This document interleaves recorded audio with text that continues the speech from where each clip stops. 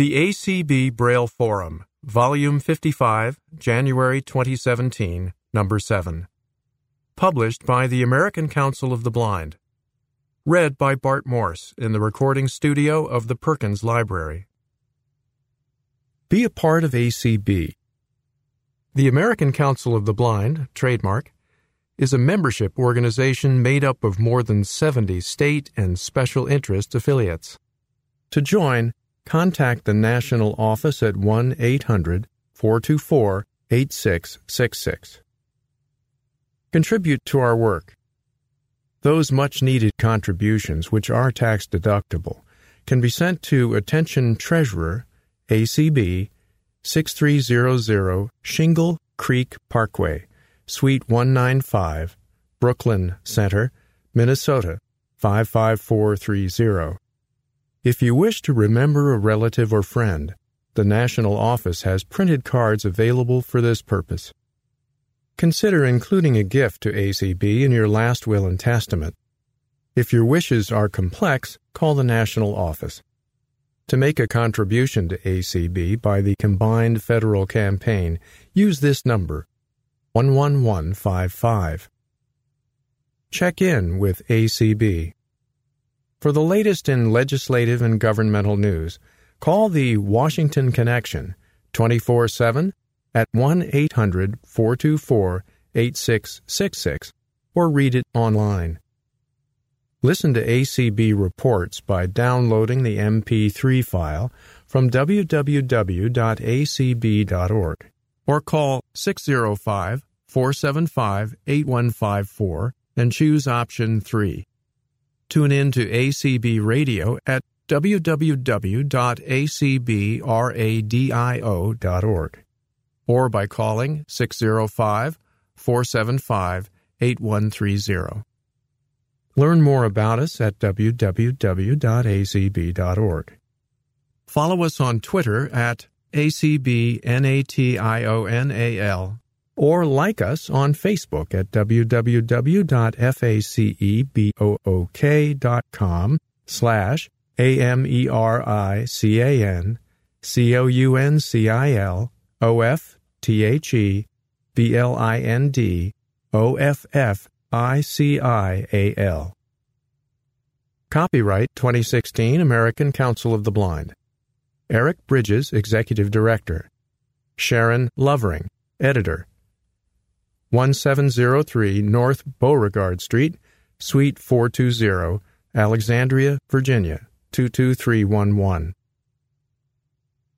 Table of Contents. President's Message. White House Summit on Inclusive Technology spotlights innovation for people with disabilities by Kim Charlson. ACB Survey finds need for increased audio description by Tony Stevens.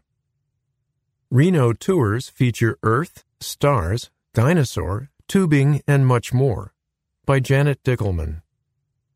Reach for the adventure of a lifetime.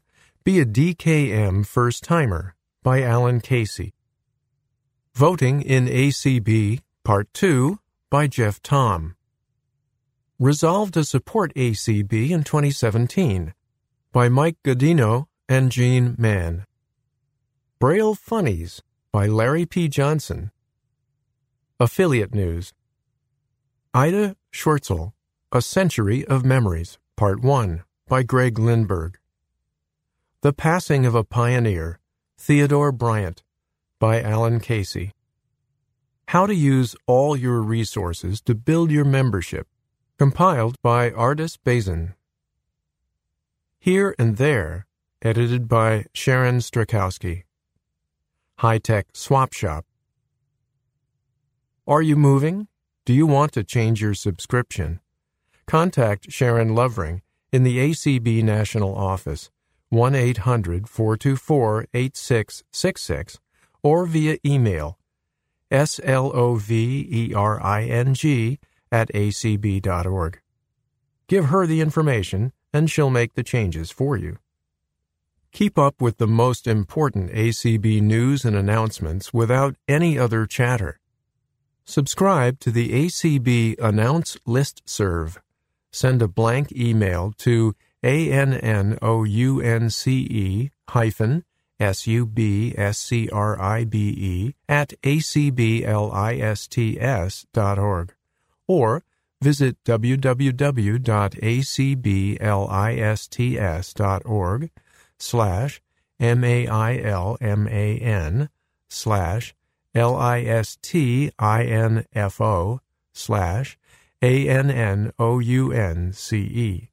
and type your email address and name where indicated.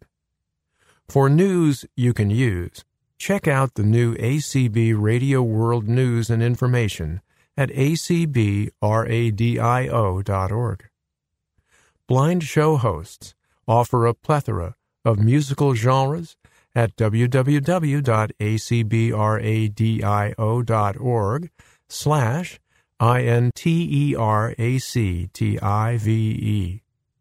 President's Message. White House Summit on Inclusive Technology Spotlights Innovation for People with Disabilities by Kim Charlson.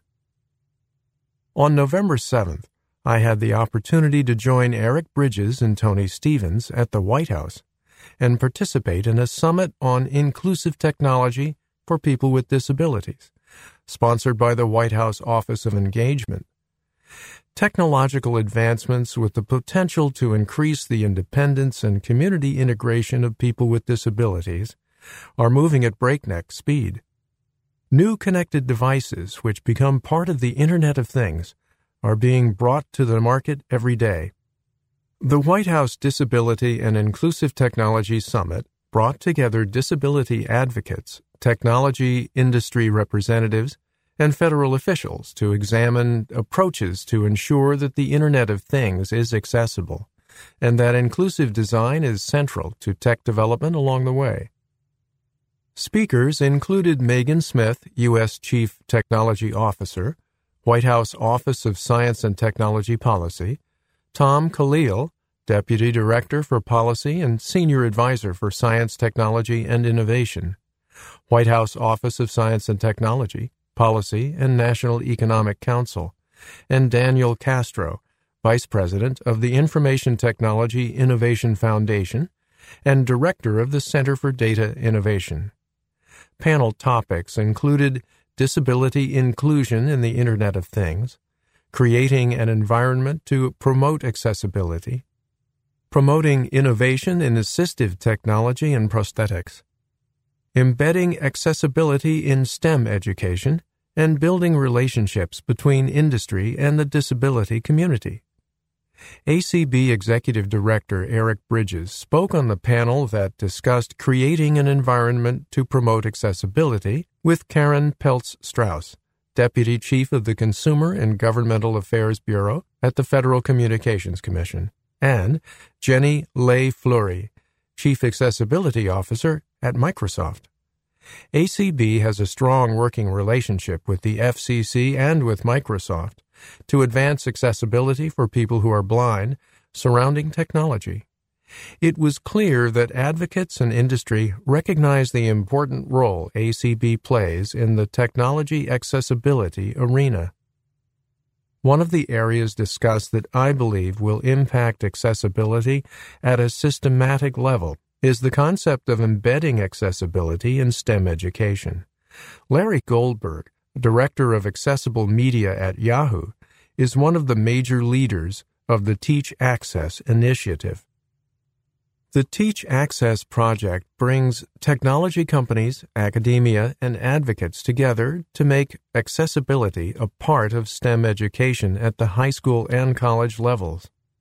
Until we begin to teach the next generation of designers, computer programmers, engineers, and researchers to think and build inclusive products and software, we will continue to make access an afterthought. Similarly, academic programs in design, engineering, and human-centered interface must seek ways to better prepare students to address the needs of diverse populations, including people with all types of disabilities. To make access fundamental at the design level, we must begin teaching and training students of technology to create accessible experiences at the design level of a project. Industry has recognized that the success of acquiring staff at all levels with the right skill sets in accessibility relies on a technical workforce familiar with and trained on the fundamentals of designing, developing, testing, and proliferating accessible technologies, including the common standards and specifications and alternative interfaces used by people with disabilities. These skills should be spread throughout engineering, development, and design positions, not just those dedicated full-time to accessibility. It will take some time, but I believe the rewards are already being demonstrated in industry. The more students learn about accessibility, the more brain power will be dedicated to access issues across the board within technology companies. Sometimes this broader educational effort will turn to advocates to speak to classes of students working on projects. I would urge you to take advantage of opportunities to speak with students about the accessibility needs of people who are blind or visually impaired, because the amazing solutions to our access challenges will come from these minds. Take the time to encourage and stimulate the intellectual curiosity of students in the area of access. It will be worth the effort for the future. To learn more about the Teach Access project, visit teachaccess.org. ACB Survey Finds Need for Increased Audio Description by Tony Stevens. Results are in from ACB's National Survey on Described Audio Content. More than 479 people filled out the survey, which has identified major demand for the increase in available audio-described programming carried through television broadcast, satellite, and cable programming. The study painted an interesting portrait of the use of audio description for television, with responses coming from Americans who were blind, visually impaired, or had other relationships to Americans with vision loss. Findings indicated that 3 out of 4 respondents felt the current amount of available audio-described content was significantly below demand, and other obstacles still exist for accessing currently available content. At a glance, 91% of respondents reported listening to audio description in the past, with 69.7% blind, 21.1% visually impaired, and 8.2% sighted. 75.3% of respondents strongly agree that a greater amount of audio-described programming is needed. Almost half, 45%, have difficulty in finding programs with audio description. More than half, 53% of respondents, were over the age of 50, with 1/3 between the ages of 50 and 64. Breakdown of data showed overwhelming majority of use, regardless of the degree of vision loss, with 9 out of 10 being blind and 8 out of 10 partially sighted. More than 3/4 of respondents who were sighted reported using audio description in the household, noting among the reasons being other disabilities or roommates who were blind as a factor. One respondent who reported having no visual impairment but was autistic said that audio description is used in conjunction with closed captioning in order to better assist with following the content. Key takeaways. Described audio programming is not just for individuals who are totally blind, but significantly used within the low-vision, partially sighted community. With this in mind, the Centers for Disease Control report through their Vision Health Initiative that the current number of legally blind Americans is 3.4 million, while over 21 million have visual impairment even with corrective lenses, and an estimated 80 million have potentially blinding diseases like diabetes. The CDC reports that this number will likely double by 2030. Note: Centers for Disease Control's Vision Health Initiative, accessed October 24, 2016 at www.cdc.gov/VISIONHEALTH/BASIC info.vision_loss.htm. End note.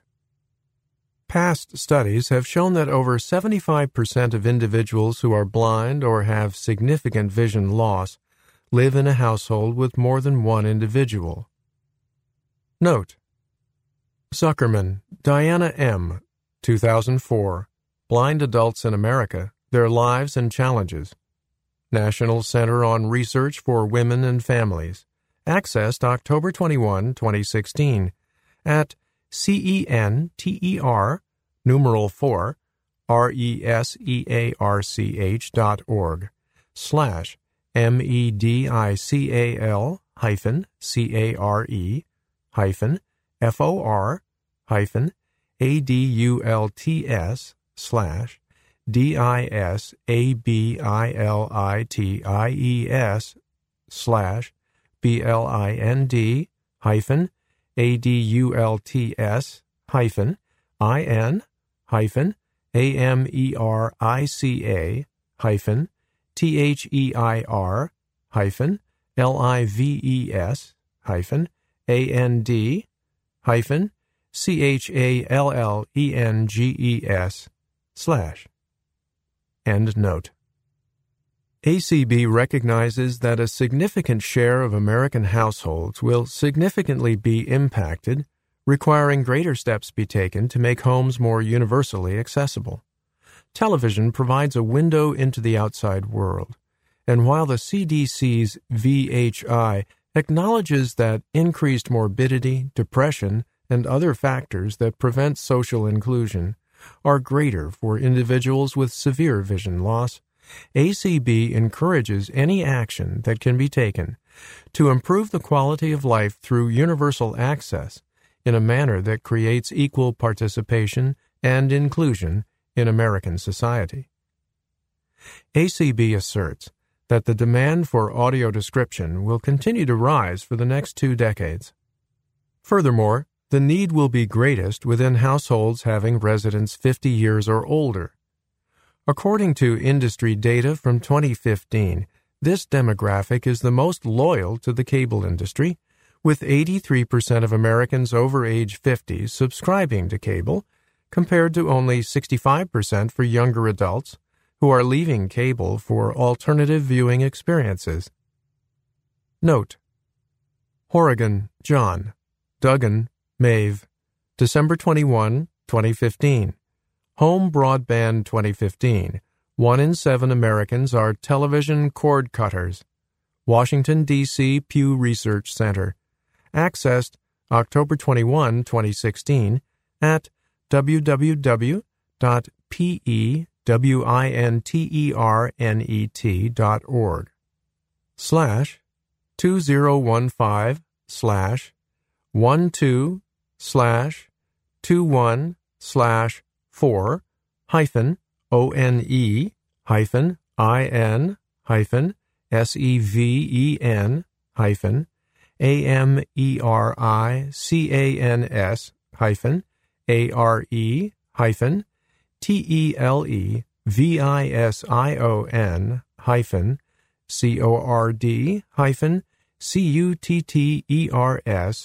/. End note. The more audio-described programming that is able to be televised via broadcast, satellite, and cable, then the greater the benefit for an increasingly growing segment of Americans. Reno tours feature Earth, stars, dinosaur, tubing, and much more. By Janet Dickelman.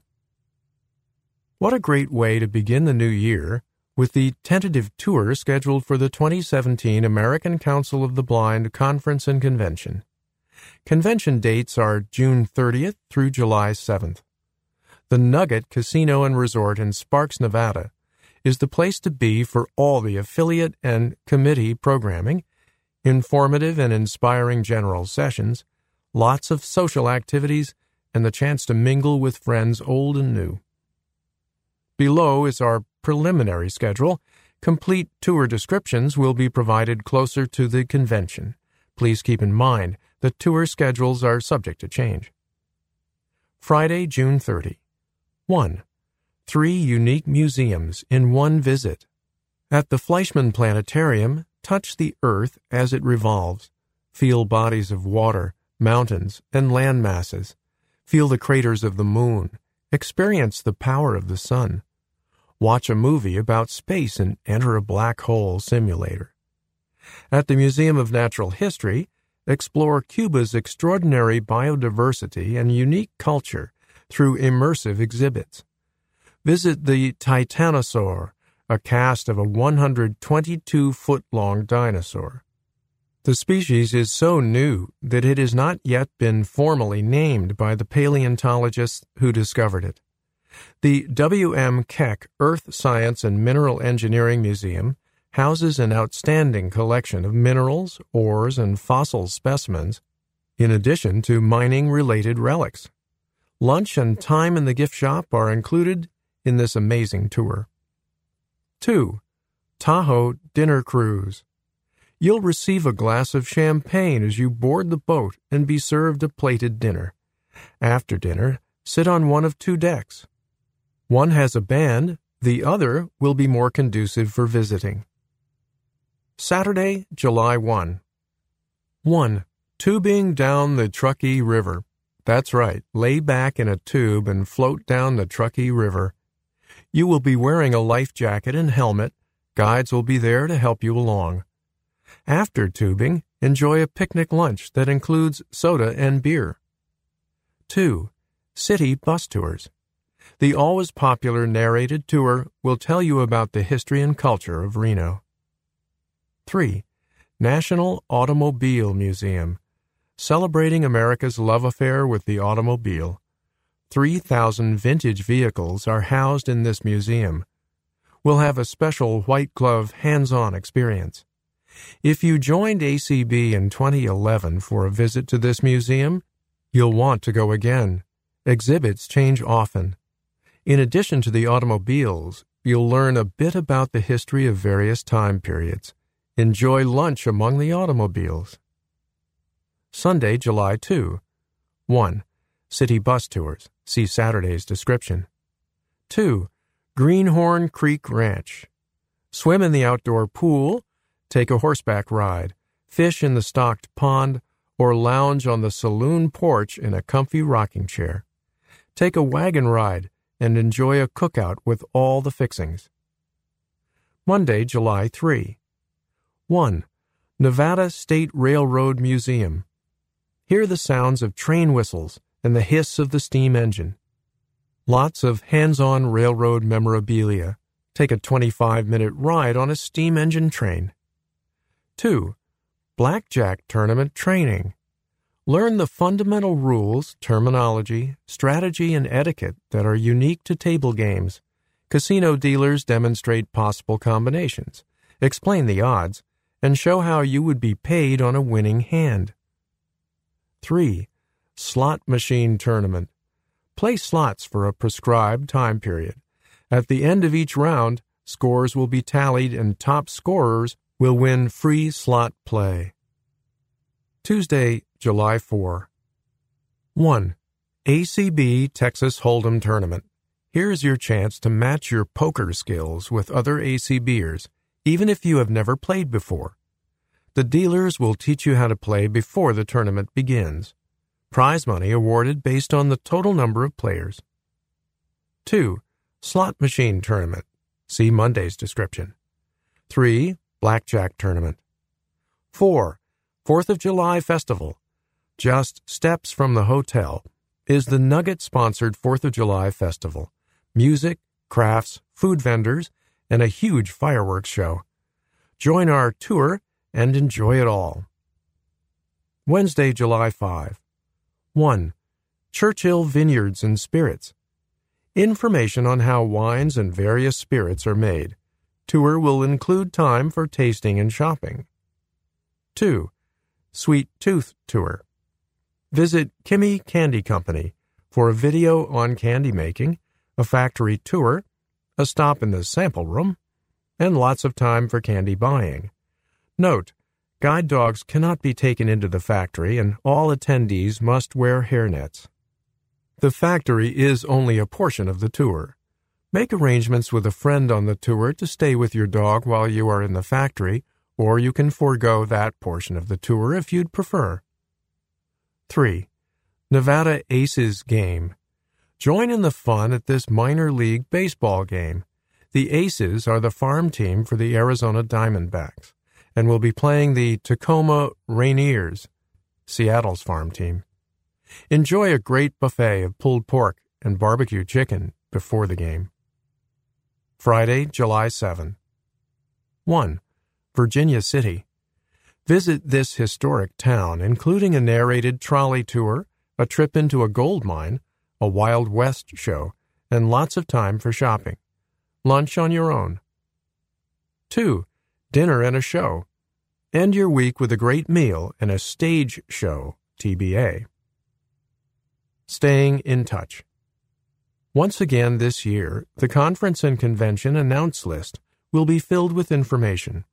To subscribe to the list, send a blank email to acbconvention-subscribe@acblists.org.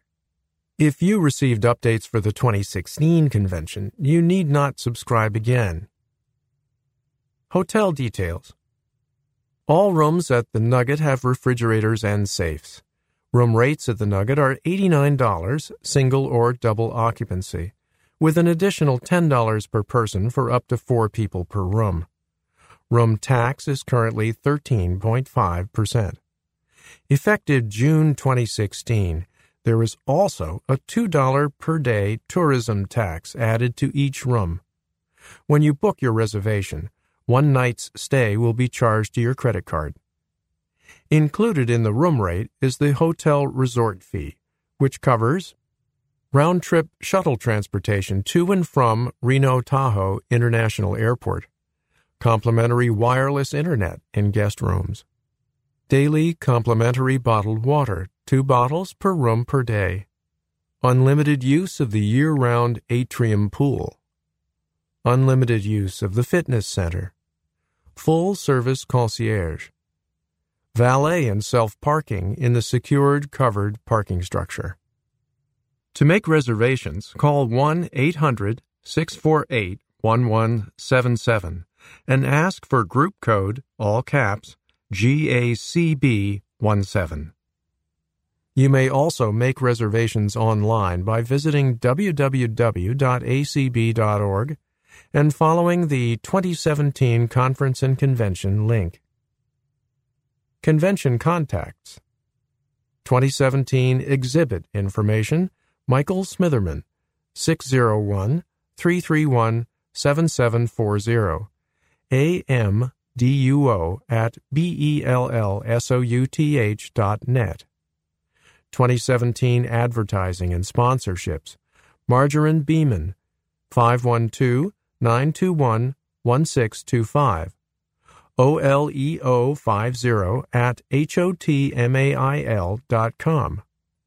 For any other convention-related questions, contact Janet Dickelman, Convention Chair, at 651-428-5059 or via email janet.dickelman@gmail.com.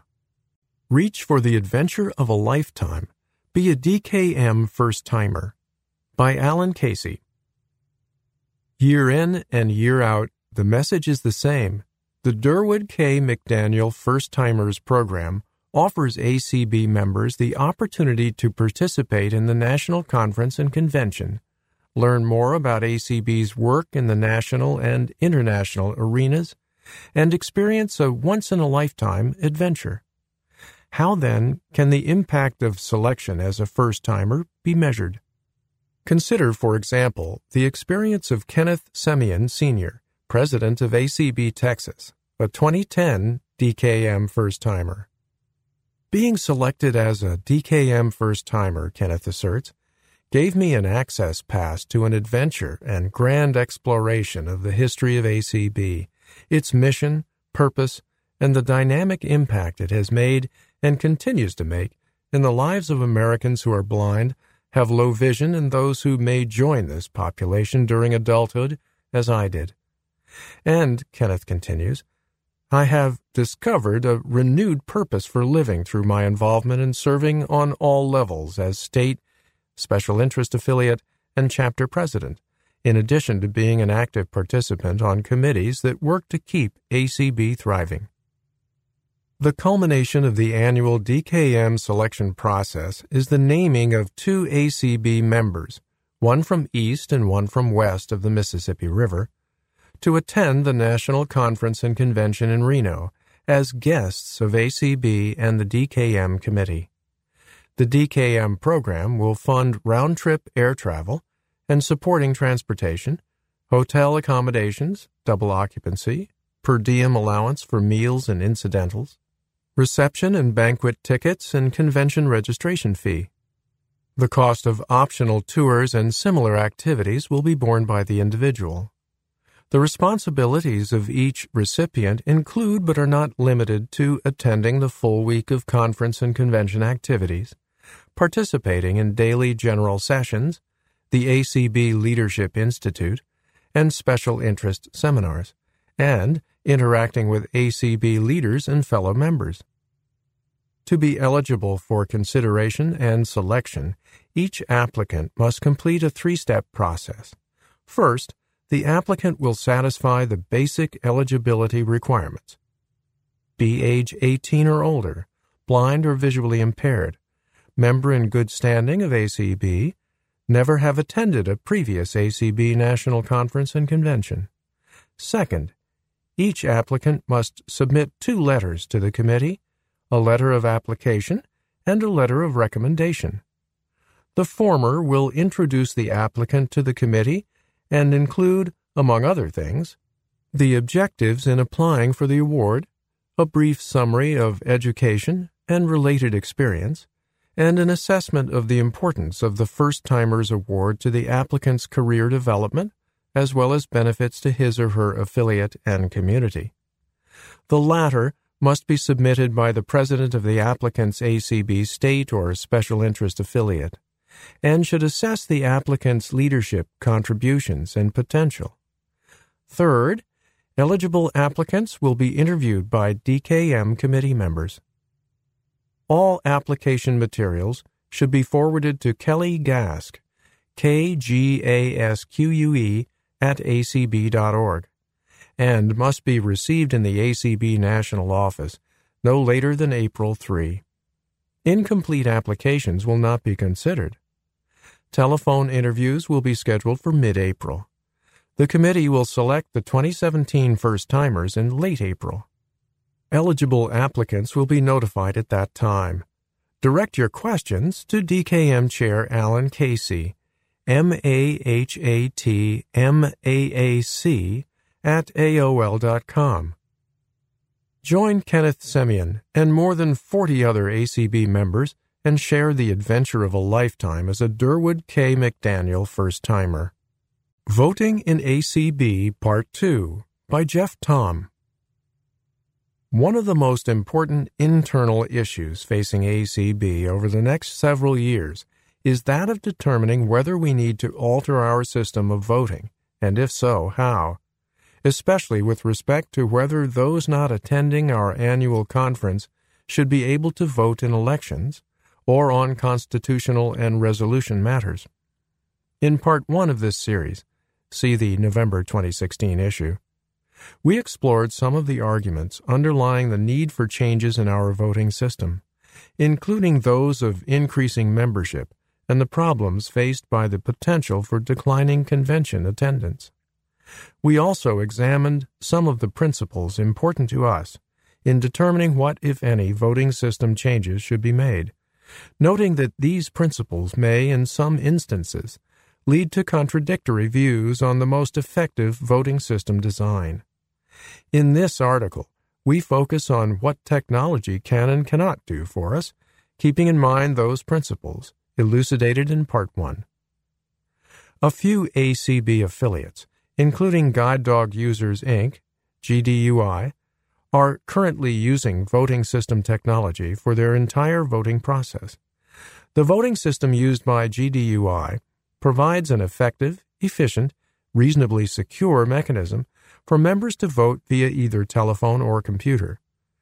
Moreover, such technology is usable both for elections and for voting on resolutions or Constitution and bylaws amendments.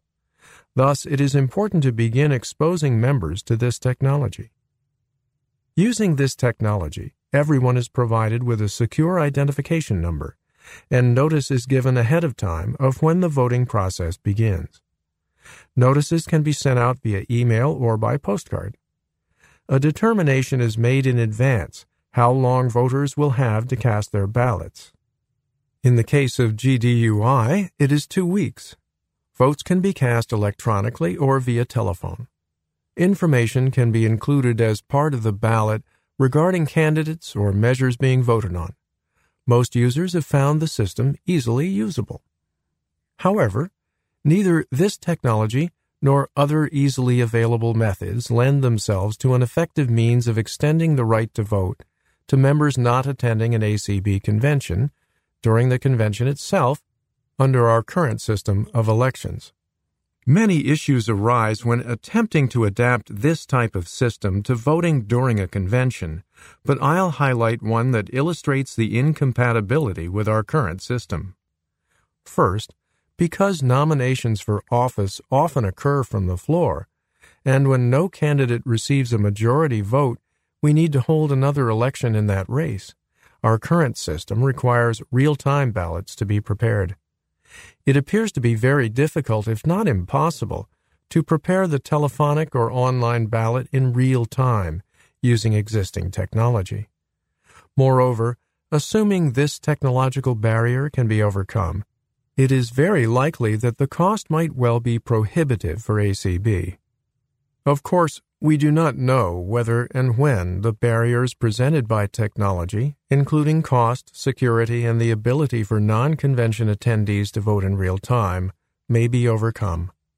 As the dialogue over potential changes to our system of voting proceeds, we will certainly continue to examine the ever-changing state of voting system technology. So, what might a future voting system for ACB look like? There are a host of possibilities, both with respect to constitutional and bylaws amendments, resolutions, and elections for office. For example, resolutions and amendments to the Constitution and bylaws could be voted on only at conventions. Alternatively, they could be required to be proposed by some date prior to or during convention and voted on during a period that ends sometime after convention. If resolutions and constitutional amendments are voted on either after convention or during convention by those not attending it, questions arise as to whether proposals could be modified after they are originally presented and the impact on the ability to conduct debate. With respect to elections, they might be conducted in such a manner that the convention narrowed the choices to 2, and members would vote after convention to decide the winner. If barriers to real-time voting are overcome, then even more possibilities arise. There is no question that we face difficult decisions about the future of our voting system, even though final decisions may be years away. If we are to make the best decision possible for ACB, we need to examine the changes within ACB and of voting technology in light of the long-held values of this organization. The more dialogue we have today about the future of our voting system, the better decisions we will make tomorrow. Resolve to support ACB in 2017 by Mike Godino and Gene Mann. Happy New Year from the Monthly Monetary Support Program, MMS Committee. We hope that 2017 finds you happy and healthy, and we hope it's a prosperous one for all of us. If you attended or streamed the 2016 ACB Annual Conference and Convention, you already know that the MMS Committee met its goal of raising annual donations to ACB to $100,000.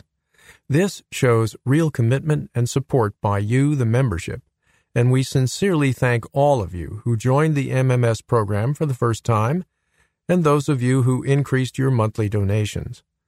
We're hoping that more of you will decide to join with us or raise the amount you're already giving, so that in 2017 we'll exceed this year's goal by 10%. ACB tries to provide services and support free of charge to all blind people and those who are blind with other disabilities, those who are friends or relatives of blind people, employers, and those who are in the process of losing their sight. Our staff and board members work with Congress, the FCC, the Department of the Treasury, and countless other government agencies and organizations to make life better for all of us. They also work with blindness organizations around the world when issues present themselves. Your monthly donations help make this all possible. Your contribution is tax deductible. Whatever amount you designate, the minimum being $10, will be taken out of your checking account or charged to your credit card each month. You can donate the whole amount to ACB or half of it to ACB and the other half to an affiliate of your choice. If it becomes necessary for you to stop your donations for any reason, you can do so, no questions asked. Everybody who joins the MMS program or increases their monthly donation by at least $5 before the end of the 2017 convention will be eligible to win a fabulous prize. There are two simple ways for you to sign up for the MMS program. 1. Visit www.acb.org, tab to the Donate Now button, and then tab to the Monthly Monetary Support MMS program. Or 2. Call or email Lori Sarf at the Minnesota office, 612-332-3242, lsarff@acb.org. Either way, it's easy to begin making monthly contributions or increasing current ones. If you're like most of us, you've already broken those resolutions you made on New Year's Eve. Why not resolve this year to help support ACB financially with a monthly donation? It will be one of the most beneficial resolutions you've ever made, and one of the easiest to keep. Braille Funnies by Larry P. Johnson. Editor's note: Larry Johnson is an author and motivational speaker. You can contact him via email at larjo1@prodigy.net, or visit his website at www.mexicobystouch.com. I've been a Braille user for over 75 years. Using Braille has brought me more than a few chuckles. Checking in at the Hilton Hotel in Kansas City a few years ago, I kidded the bell person because they had placed the Braille numeral outside my room upside down. Later that evening, I returned to the hotel, took the elevator up to my floor, and promptly forgot my room number. Embarrassed, I began walking along the corridor reading the room numbers and trying to remember mine, when suddenly my fingers came across a Braille numeral that was upside down. Voila! Their mistake was my salvation. I did my undergraduate study at Northwestern University in Evanston, just outside Chicago. The winters there are bitterly cold. I commuted each day to class, which meant a 30-minute bus ride, a block-and-a-half walk to catch the train, and then a 6-block walk to the campus.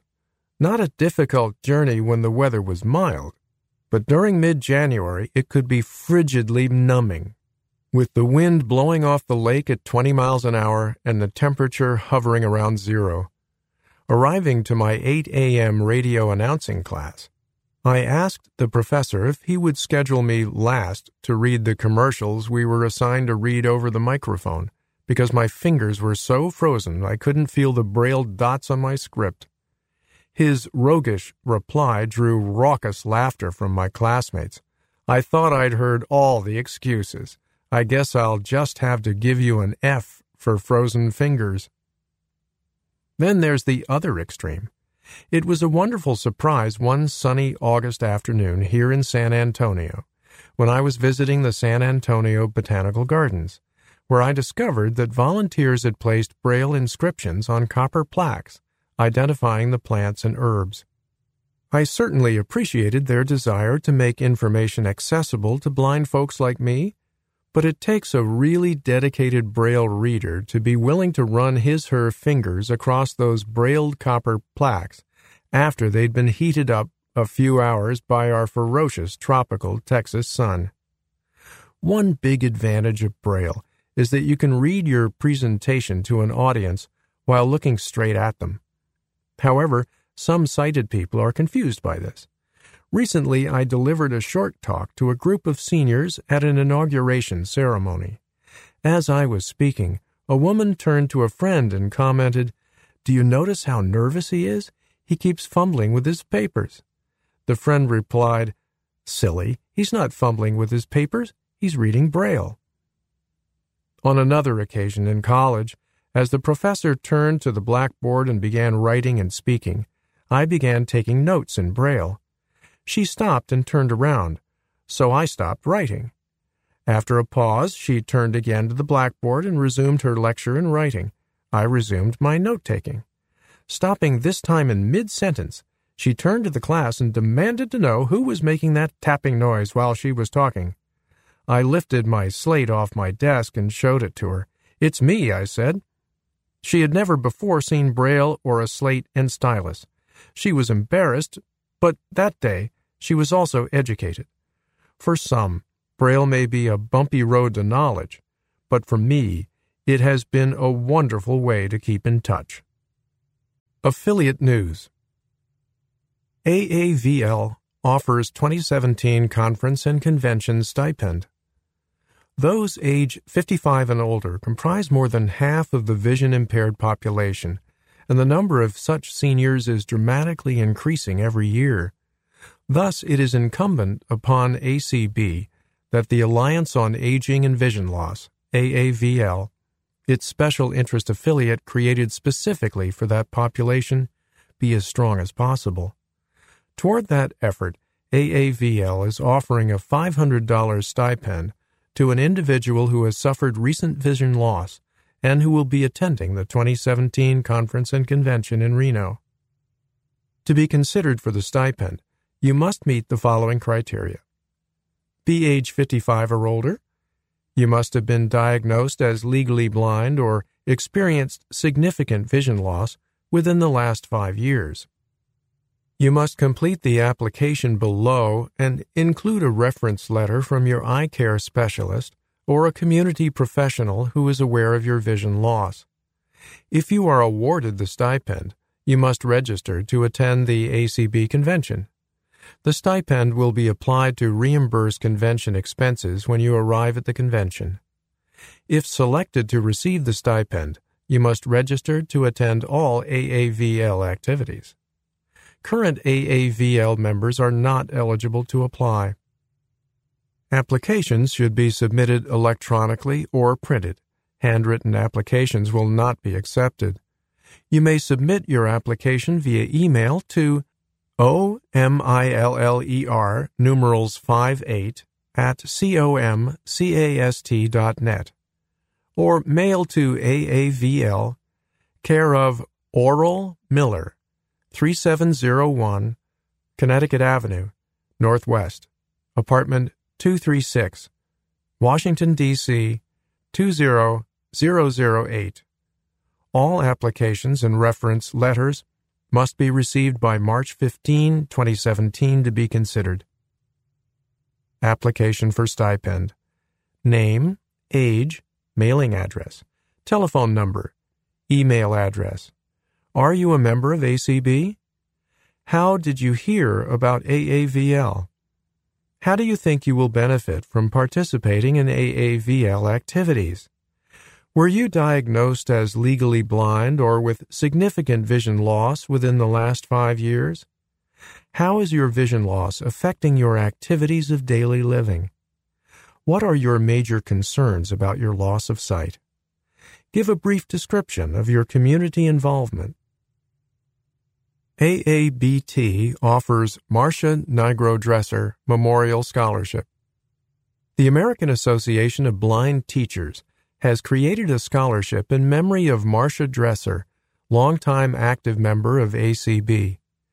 In accordance with the wishes of her husband, Steve, the scholarship is intended for an undergraduate or graduate student who is visually impaired and studying for a career in teaching at any level, and will be administered by the ACB Scholarship Committee. We know that Marcia was active and had friends in many other affiliates, and so we're offering this opportunity for all of you to honor her memory by contributing to the scholarship. The scholarship was awarded for the first time in 2016. We would like to continue it, but we need your help. AABT will match the first $700 of contributions. Checks should be made payable to AABT and sent to John Buckley, 1025 Ree Way, Knoxville, Tennessee, 37909. ACBDA List Serve up and running. Happy New Year! We had great meetings at ACB's 2016 annual convention. One speaker gave a talk on his islet cell transplant. That was a miracle, to say the least. Have you renewed your dues? If not, consider joining or renewing your membership for 2017. Dues are $10 a year. To join, send a check or money order to Donna Seliger at 915 Ashworth Road, Apartment 208, West Des Moines, Iowa, 50265-3669. In conversations with blind people who have diabetes, there has been much talk about the lack of accessible continuous glucose monitoring meters and pumps. Having people post ideas or updates on the listserv would make for an interesting discussion. What is your experience?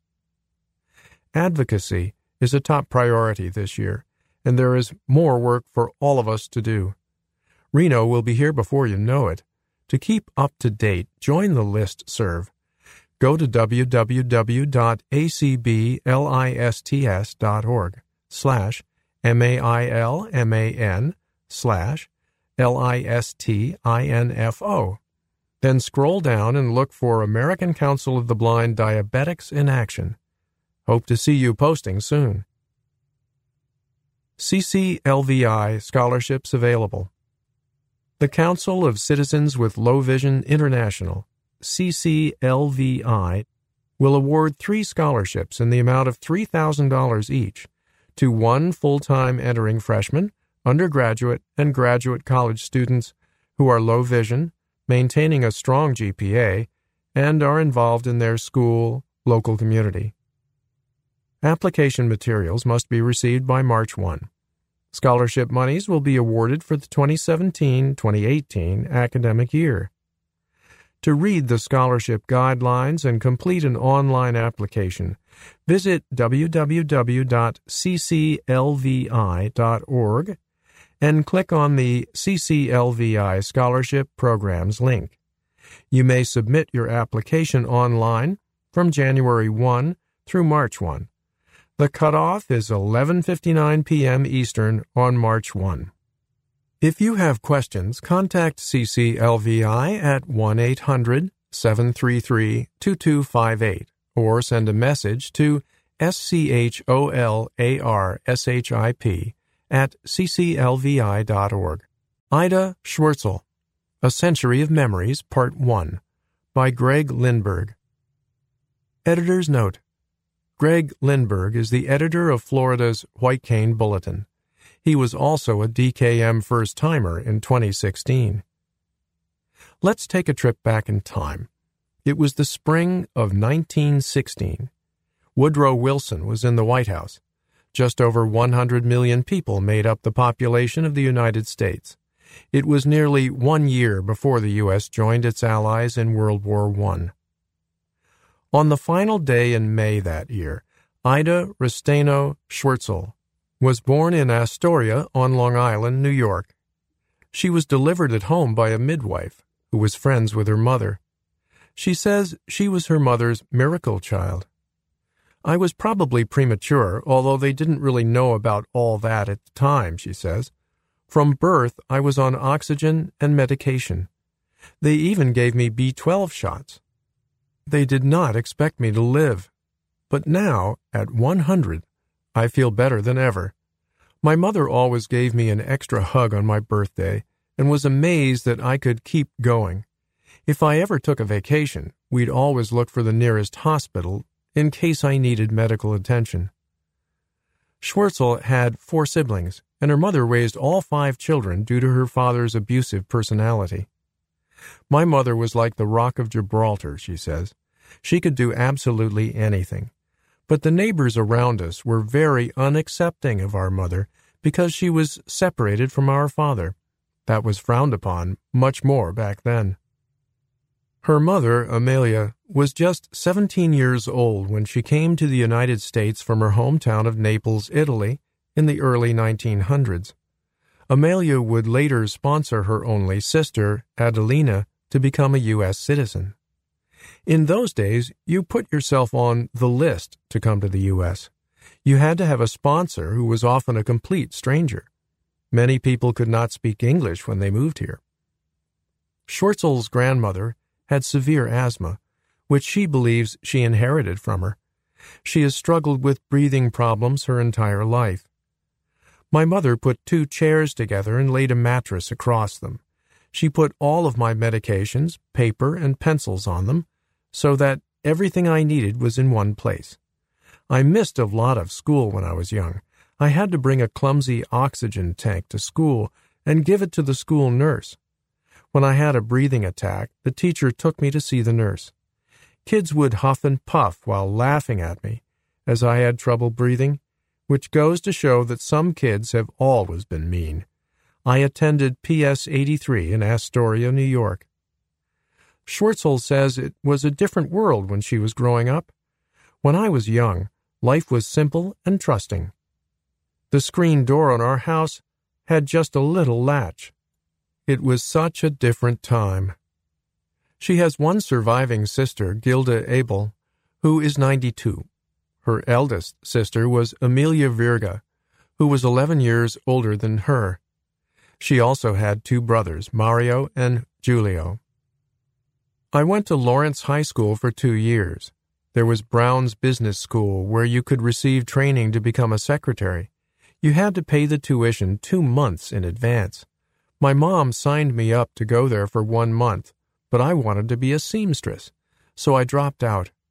My mother could take a rag and make something beautiful, so I really learned these skills and became a seamstress myself. The next chapter of her life would bring some big surprises that would impact her forever. I went on to work at Lord & Taylor, where I made girdles and bras and did lots of alterations. I met so many famous people there. I actually got to shake Eleanor Roosevelt's hand when she was First Lady. She took the elevator up to our store, and she had several Secret Service men with her. All of the employees were lined up on either side of the aisle. She shook everyone's hand and had a pleasant word for everyone. When she took the store's manager's hand, he whispered something to her, and she started laughing hysterically. I was so eager to find out what he said and asked around if anyone knew what he told her, but he said it would always be a secret. I also met Dorothy Lamour, Eleanor Powell, and June Allison. The store was on Fifth Avenue in Manhattan, so all of the big names shopped there. She and her husband, Harold, were married for 60 years. The 2 first met when both worked at Lord & Taylor. I was a corsetier and started working there when I was about 17 or 18, she recalls. My future husband was a stock boy. He'd always wait for me at the employee exit. He kept bugging me to go out on a date, so I finally gave in. On our first date, he told me we were going to get married. I thought he was nuts, but we eventually did, and it's incredible we stayed together for all those years. Harold was a year and a half younger than his better half. He served in the U.S. Army for over 4 years, including stints at the Battle of the Bulge, the Battle of Normandy, and the battle at Patton's Run during World War II. In 1942, Harold was stationed at Fort Benning, Georgia. Ida took a bus to Columbus, Georgia, to meet him, This is where they would tie the knot. I sent a wire to him saying I was on my way, she recalls. He bought socks and cigarettes with the little money he had, so I wound up paying for the wedding ring, the hotel, and the justice of the peace to marry us at the courthouse. We stayed at the Ralston Hotel in Columbus for $10 a night. My mother was not too happy about all of this, since her other children had traditional church weddings. She recalls some early forms of technology to which she was exposed. When I was younger, I went to the World's Fair in Flushing, New York. They had an exhibit that showed how overpasses would be built and how they'd work all over our country. They called them highways of the sky, and everyone thought it was more like a pie-in-the-sky idea. Also, when one of our neighbors got a TV for the first time, everyone in the neighborhood would go over to his house and crowd around this little box that you could hardly see. That poor man, who was actually very wealthy, wished he had never opened his doors. Upon learning they had a child on the way, Schwartzel's doctor sent a telegram to her husband, who was at Fort Sutton, so that he would come to New York for Ida's pregnancy. The doctor told my husband to get me out of New York because I wouldn't be able to deliver my baby due to my health. He even mentioned an abortion. I wound up getting put on strict bed rest for 6 months and had to eat very lightly. I finally delivered the baby, but his face was so messed up because of how he came out. He also had one weak eye. We were in the hospital for 2 weeks. He finally started looking better physically. His name was Brian. He went on to serve in the Navy and worked as an airplane mechanic. He died at 59 from a heart attack. She also has a daughter, Linda Nicodemus, who is married to Bruce. My son-in-law is a prince, she enthuses. At one point, Schwartzel lived in Belton, Texas, right after her son was born and while her husband was stationed at Fort Hood. It cost me $10 a week to live in a country house in Texas. The woman who owned it knew I had a baby. She said I could only live there if my baby was quiet. I said he wouldn't make a sound, but he hollered and cried most of the time. There was no running water, no indoor plumbing, and no use of the refrigerator. I was there for 3 months. I had to mainly eat peanut butter and jelly sandwiches. I had to use evaporated milk with water. I had to use an outhouse, and I had to fill up a pan with water from the outhouse to get any water there. I had to wash my son's clothes on a table with a galvanized pail. This woman wanted me out and made things so difficult for me. The Passing of a Pioneer, Theodore Bryant, by Alan Casey. Theodore Bryant was present at the beginning when the North Carolina delegation and other state affiliates were expelled from the NFB.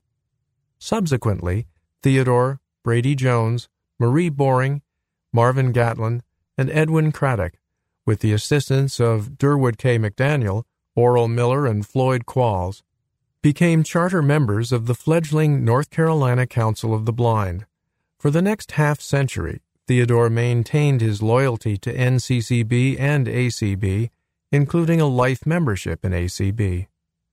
A North Carolina native, Theodore took degrees in agronomy from North Carolina A&T and the University of Illinois. He taught agriculture for several years until illness resulted in a loss of eyesight. After struggling with the challenges of impaired vision, he became actively involved in the organized blindness movement. Seeking opportunities to improve himself through education, he earned a law degree from North Carolina Central University. The founding of the North Carolina Council of the Blind opened new vistas of service.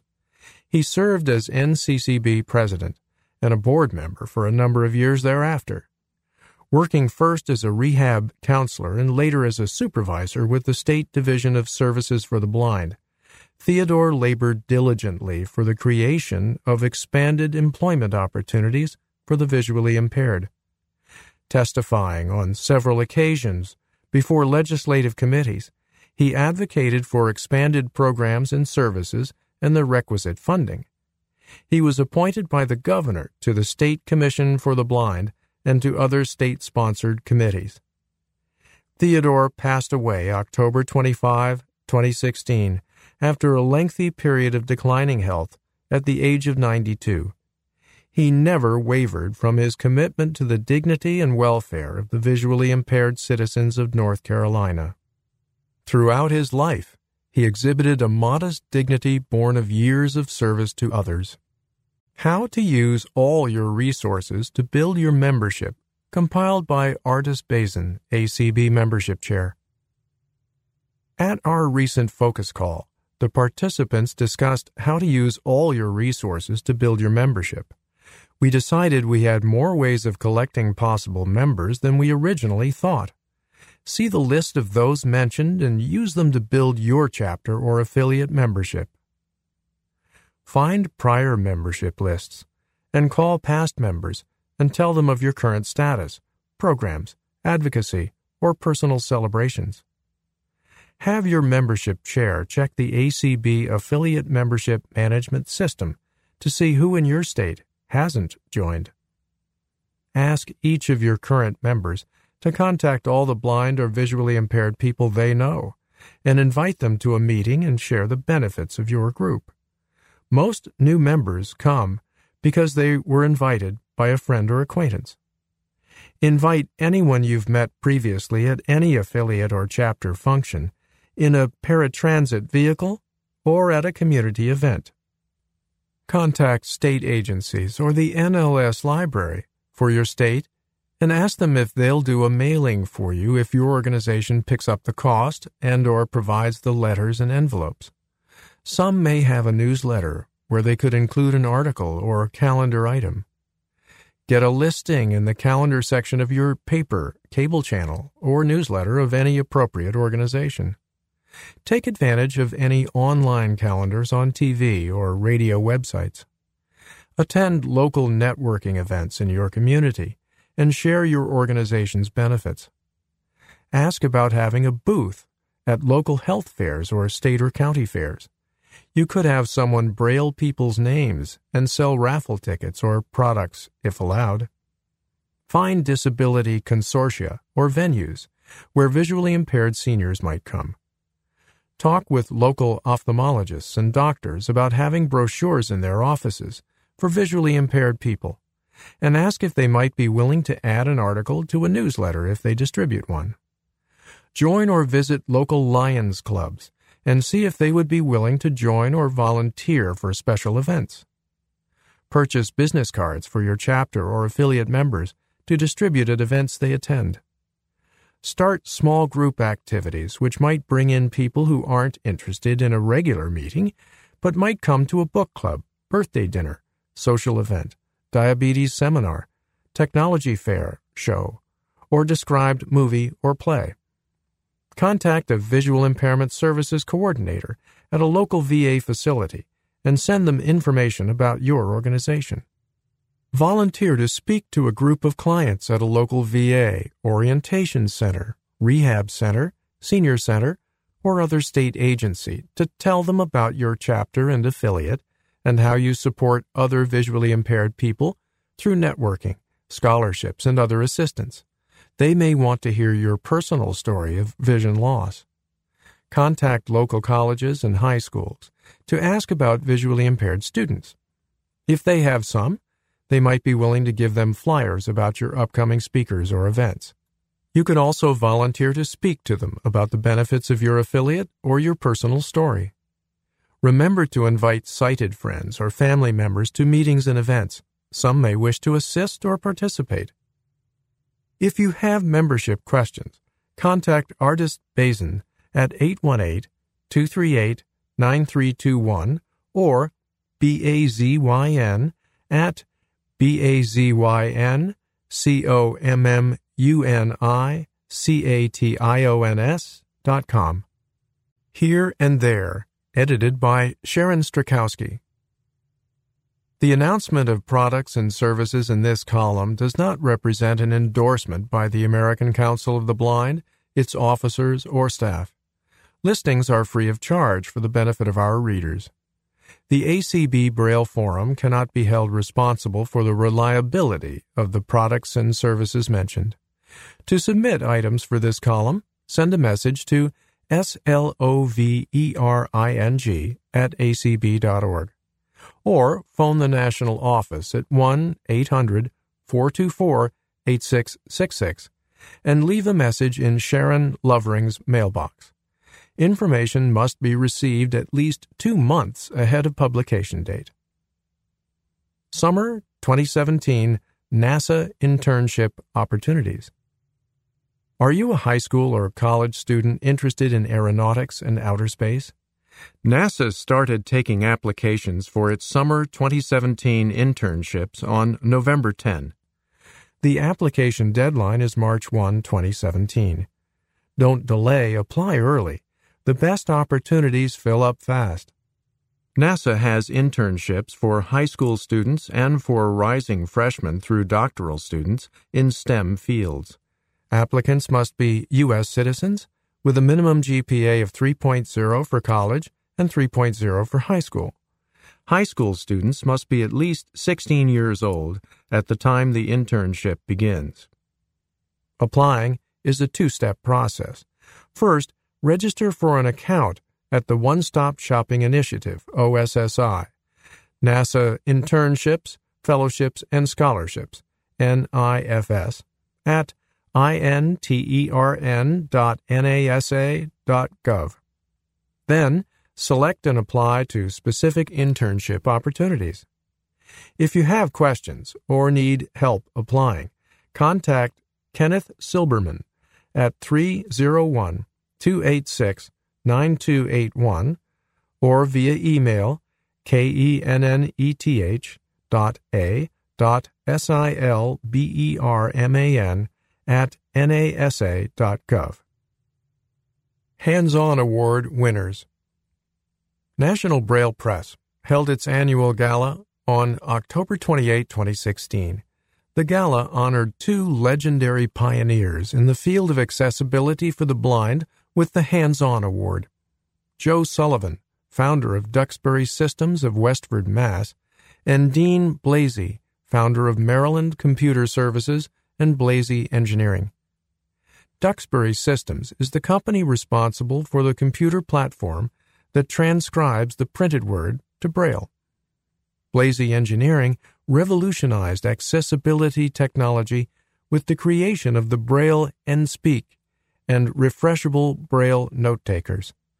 Blasey has also been an eminent force in the development of NBP's new refreshable Braille computer, the B2G. AFB's LearnTech. The American Foundation for the Blind recently launched LearnTech, a technology access initiative that features free online tutorials to help people who are blind or visually impaired learn how to improve their computer and technology skills. The tutorials can be accessed at www.afb.org/LEARNTECH. The newest tutorial offering for LearnTech is a 10-part series on using Google Docs and Google Drive with NVDA. When these tools are used together, computer users who are blind or visually impaired are able to use the computer for work or school without any additional expensive software. These tools also allow for easy project collaboration with others at school or in the workplace, leveling the playing field.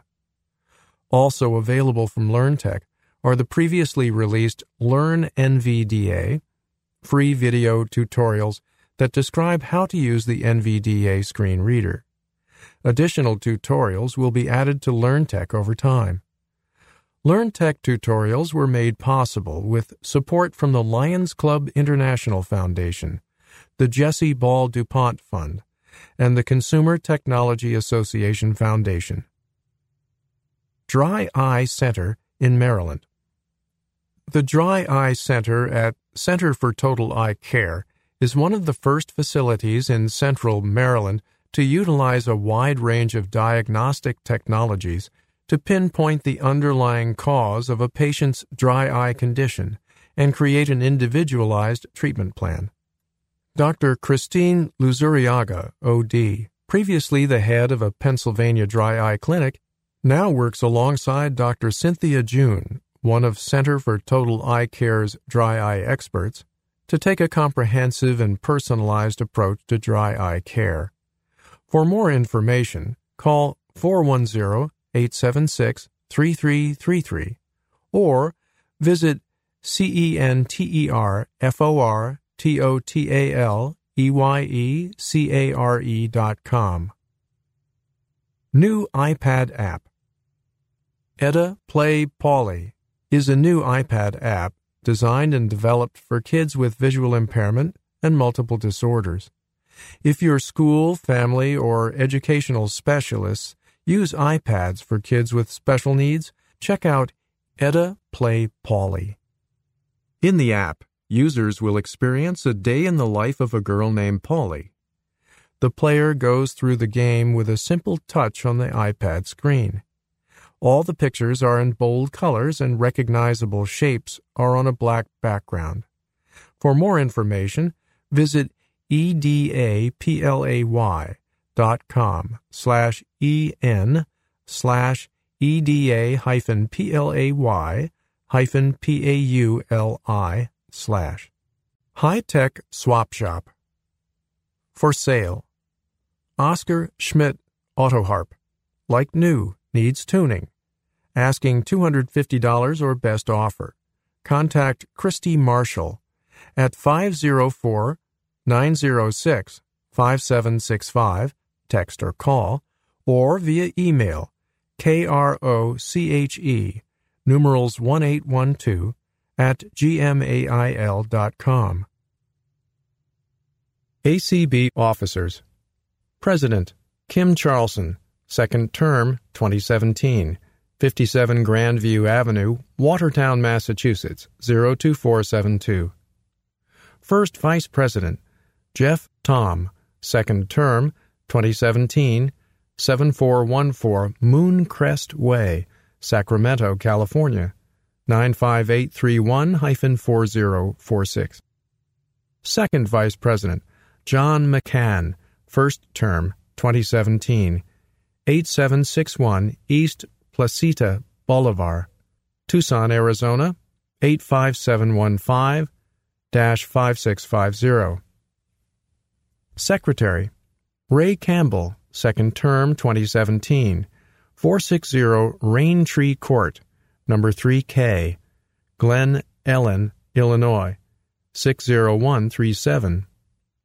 Treasurer, Carla Ruschival, third term, 2017, 148 Vernon Avenue, Louisville, Kentucky, 40206. Immediate past president, Mitch Pomerantz, 1115 Cordova Street, number 402, Pasadena, California, 91106. ACB Board of Directors. Jeff Bishop, Tucson, Arizona, first term, 2020. Denise Colley, Lacey, Washington, first term, 2020. Sarah Conrad, Madison, Wisconsin, final term, 2020. Dan Dillon, Hermitage, Tennessee, first term, 2020. Katie Frederick, Worthington, Ohio, first term, 2018. George Holliday, Philadelphia, Pennsylvania, final term, 2018. Alan Peterson, Horace, North Dakota, final term, 2018. Patrick Sheehan, Silver Spring, Maryland, first term, 2018. Dan Spoon, Orlando, Florida, final term, 2020. David Trott, Talladega, Alabama, first term, 2018. Ex officio, Ron Brooks, Phoenix, Arizona. ACB Board of Publications. Ron Brooks, Chairman, Phoenix, Arizona, first term, 2017. Paul Edwards, Miami, Florida, first term, 2018. Susan Glass, Saratoga, California, first term, 2017. Debbie Lewis, Seattle, Washington, first term, 2018. Doug Powell, Falls Church, Virginia, second term, 2018. Ex officios, Katie Frederick, Worthington, Ohio; Bob Hachey, Waltham, Massachusetts; Burl Colley, Lacey, Washington; Carla Ruschival, Louisville, Kentucky. Accessing your ACB Braille and e-forums. The ACB e-forum may be accessed by email on the ACB website, via download from the web page, in Word, plain text, or Braille-ready file, or by phone at 605-475-8154. To subscribe to the email version, visit the ACB email lists page at www.acb.org. The ACB Braille Forum is available by mail in Braille, large print, half-speed 4-track cassette tape, data CD, and via email. It is also available to read or download from ACB's web page and by phone, 605-475-8154. Subscribe to the podcast versions from your second-generation Victor Reader stream or from www.acb.org/bf.